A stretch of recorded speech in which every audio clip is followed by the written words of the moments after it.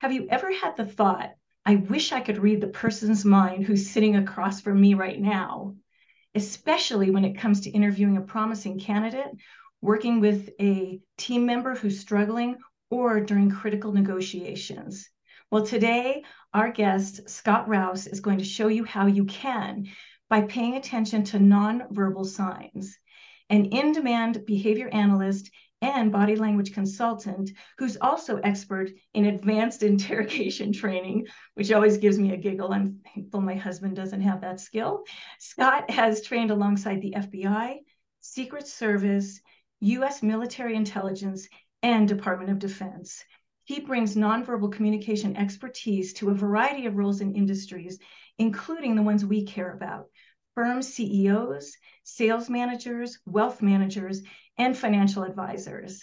Scott's goal is to help them get another data point, behavior, to make better decisions about people and questionable situations. Welcome, Scott, and thank you so much for being on the Leadership Journey podcast. Well, thanks for having me. I really appreciate it. So explain what you mean when you say that people who study behavior give themselves an unfair advantage against the rest of us. When you understand what somebody might be thinking or what they might do next, it really gives you an advantage to the situation, whether you're hiring someone or being hired. So you'll know what to ask, what not to ask, the things to stay away from in conversations. There are so many little things like that that tell you, they give you an idea whether the person is engaged with you or if they're not engaged with you, if they like you, if they don't like you, if they're just there to be um, to look at the person they're going to hire, but they're not going to hire them because they've hired somebody else, those kind of things. So talk about how understanding body language helps the interviewer when hiring a potential advisor or any candidate. Before I ramble on about this, there are no cues that will tell you if someone's lying or telling the truth. I know that you always hear, I have a huge nose, and people say when they scratch their nose, that means they're lying, or they'll look down and to the left or up and to the left, or whatever that thing is. It means they're lying. None of that stuff's true at I all. have heard Not that. even a little bit. Yeah. Well, that's famous in movies and TV shows and magazines and stuff, but it means absolutely nothing. Like crossed arms, everybody thinks that means it usually means nothing at all, except the Right, person is cold or they're more, it right. makes them more comfortable.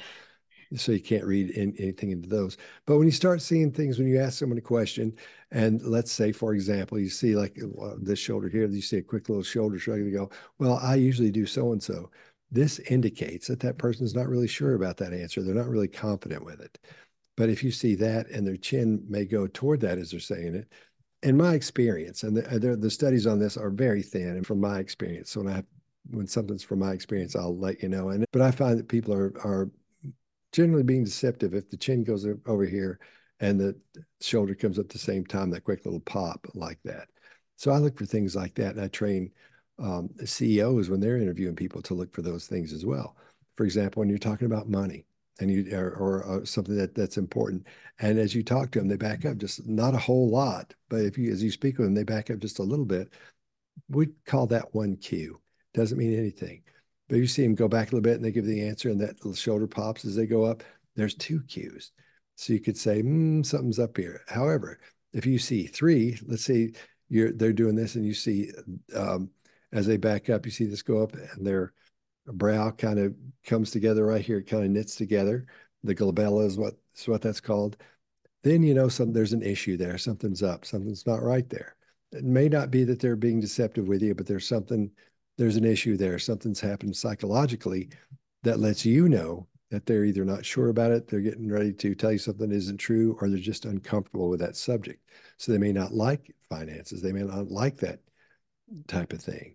So it's things like that that I train them to look for and to pay attention to, so they'll know who they're dealing with and have a better idea of what's happening and who they may be in business with for years and years and years. So you've done work with financial advisors and wealth managers. What do you focus on with them, and how does it help them? Well, quite often what they're looking for is, to make it in simple terms, is a con. Where it's not like the greasy con that comes off the street and not that kind of person, but someone who is in it for the long con, or for small things they'll get throughout their tenure with that company. There are certain cues you'll see that let you know that person is a predator. or they're someone who takes advantage of things, the way they speak, the words they use, how they use their words.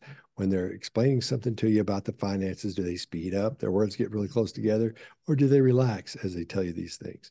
Now, a good con is a person who will be able to tell you things, and you will never see, it will seem so natural and so it'll flow so well that you'll just go right by you. But you have to look for that as well.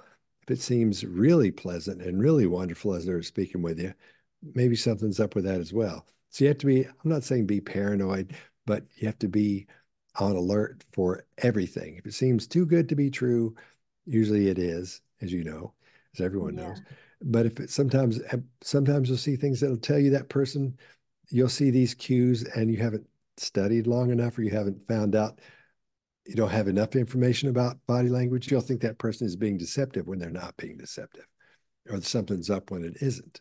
So you got to watch out for those things as well. Do you ever coach people on confidence, like how they can use body language on themselves to be perceived as more confident than they actually are? Oh yeah, yeah, a lot of because that's what you want when you hire someone, or when you go to the doctor. You don't want a doctor going, "I think what's wrong with you?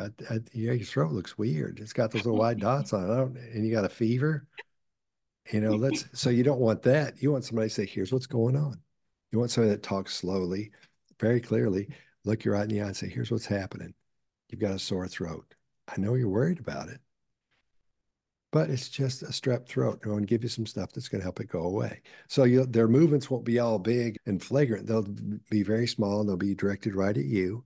One good thing I always try to train is when you connect with someone, connecting with a person is the most important thing you can do.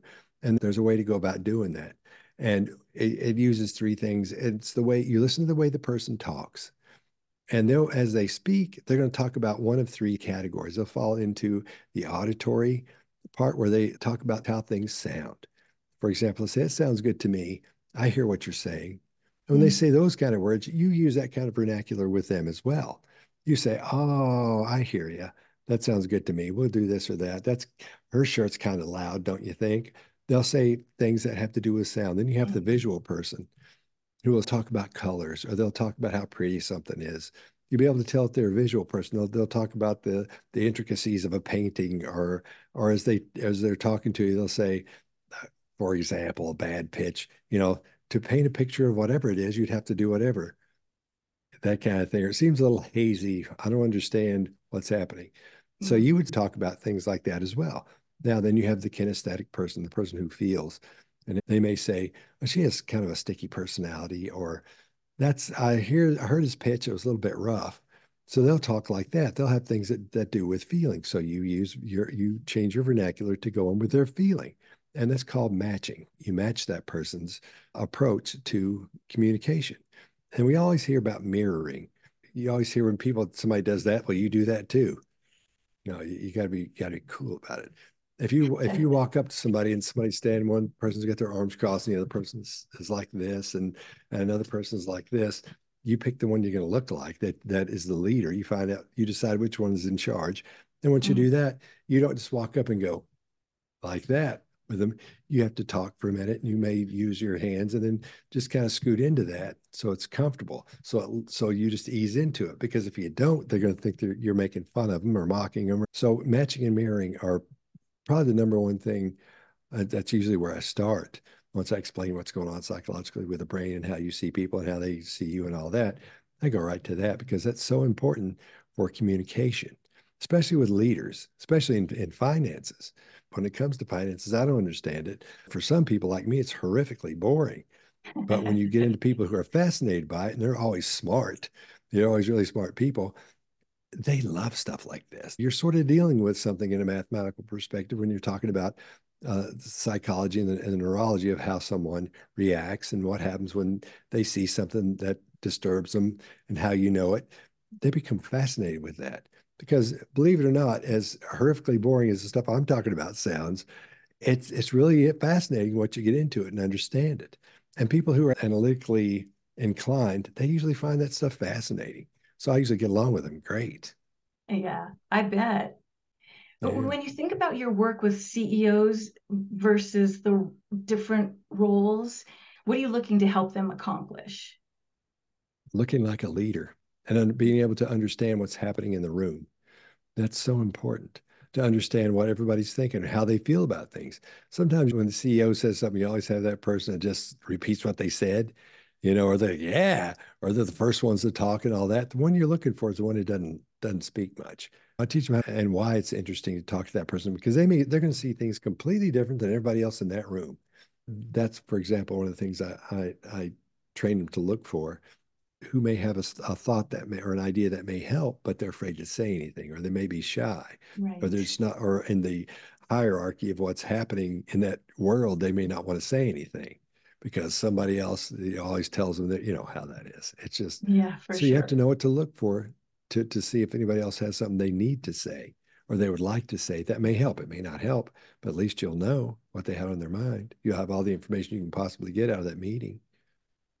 So I'm curious for people listening that say, how can I learn more about this? How can I get trained in this? Where would you point them to?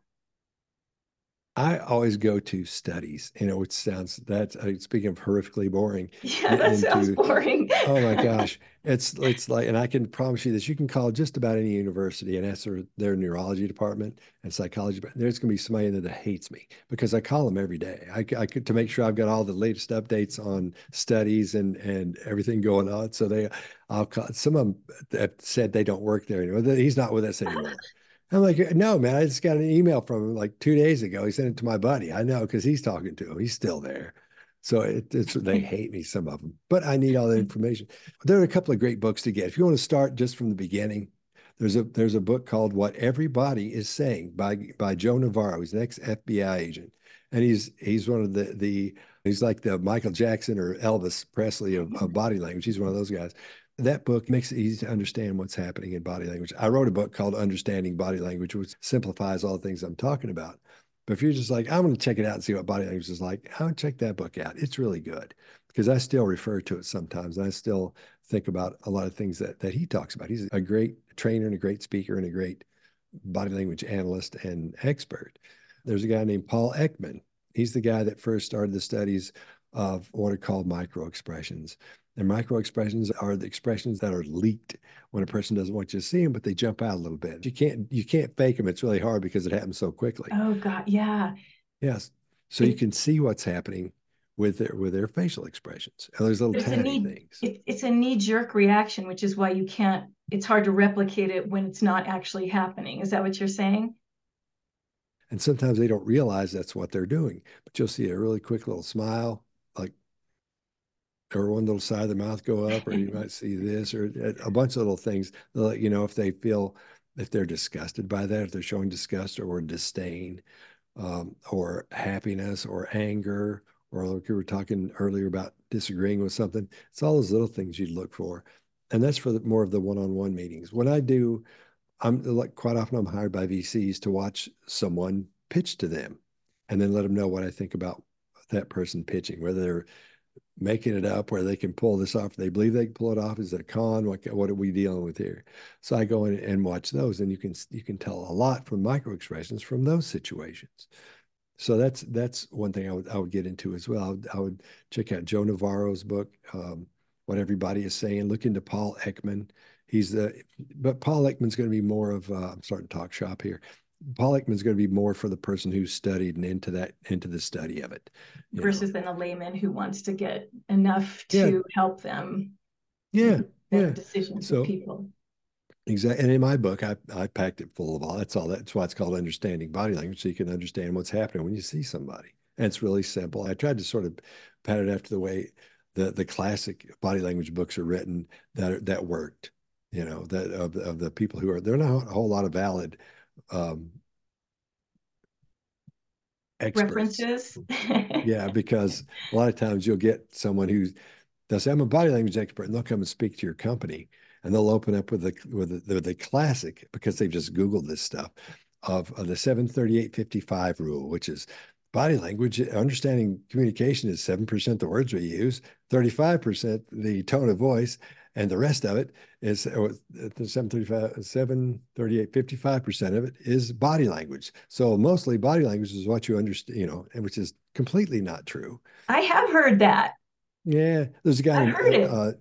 there's a fellow named Dr. Moravian, and he's the guy that came up with that. But what he came up with, what happened was people took two different studies and put them together and came up with this really weird thing called the 738-55 rule. And I heard about this back in the 80s. To this day, I still call everybody and email him, but I called him up. I found him in California. He was at UCLA, and I think it was UCLA. And I called him. I said, "Hey, listen, I'm hearing this thing called the 738-55 rule. What's going on with that? What that doesn't sound right to me." He said, "It isn't right because," and then he explained to me how somebody took two different studies and stuck them together. And he said, "Every time you get a chance, if it comes up, will you please tell whoever you're talking to?" And I said, "Yeah." So as it ends up, I get to tell, hundreds and thousands of people every year that that's not true. That it was just, it's a mistake. It's a myth. Right. It It's doesn't, it it's not really even a doesn't. mistake. It's a fable. My point is, you'll get the expert who really isn't an expert. They just Google stuff. So if you go give information like that to law enforcement or the Oh, military, it might get them killed. If you're doing what's called a non-felony stop, if you're a police officer and you've pulled someone over and they start doing a couple of things and you think they've got a gun when they don't, you might end up shooting them. Or right. they may do something that makes you think they don't have something in there, and so they may get shot. So it's really, that kind of thing gets on my nerves. I'm going too far down the what's important to me thing here. Sorry about that. Well, I can see why. I can understand why. Yeah. So, on that note, Scott, thank you so much for generously sharing your expertise in body language and why gaining this skill gives us an exponential advantage when we're leading people, and also where can we get better at it. So, to subscribe to the Leadership Journey podcast, where we feature ways to grow your business and control your legacy, visit MacaulayandCo.com and sign up. To get Scott Rouse as a speaker, reach out to him at Scott Rouse on LinkedIn. To watch him along with three of the world's top behavior experts riff on body language tells and nonverbal cues seen in everyday news, plus pop culture, subscribe to his YouTube channel, The Behavior Panel. Of course, I already did. Scott, I know our audience has received high value from our time together today. Until Okay, good. next time, keep leading yourself and your teams to higher levels of success in all areas of your lives.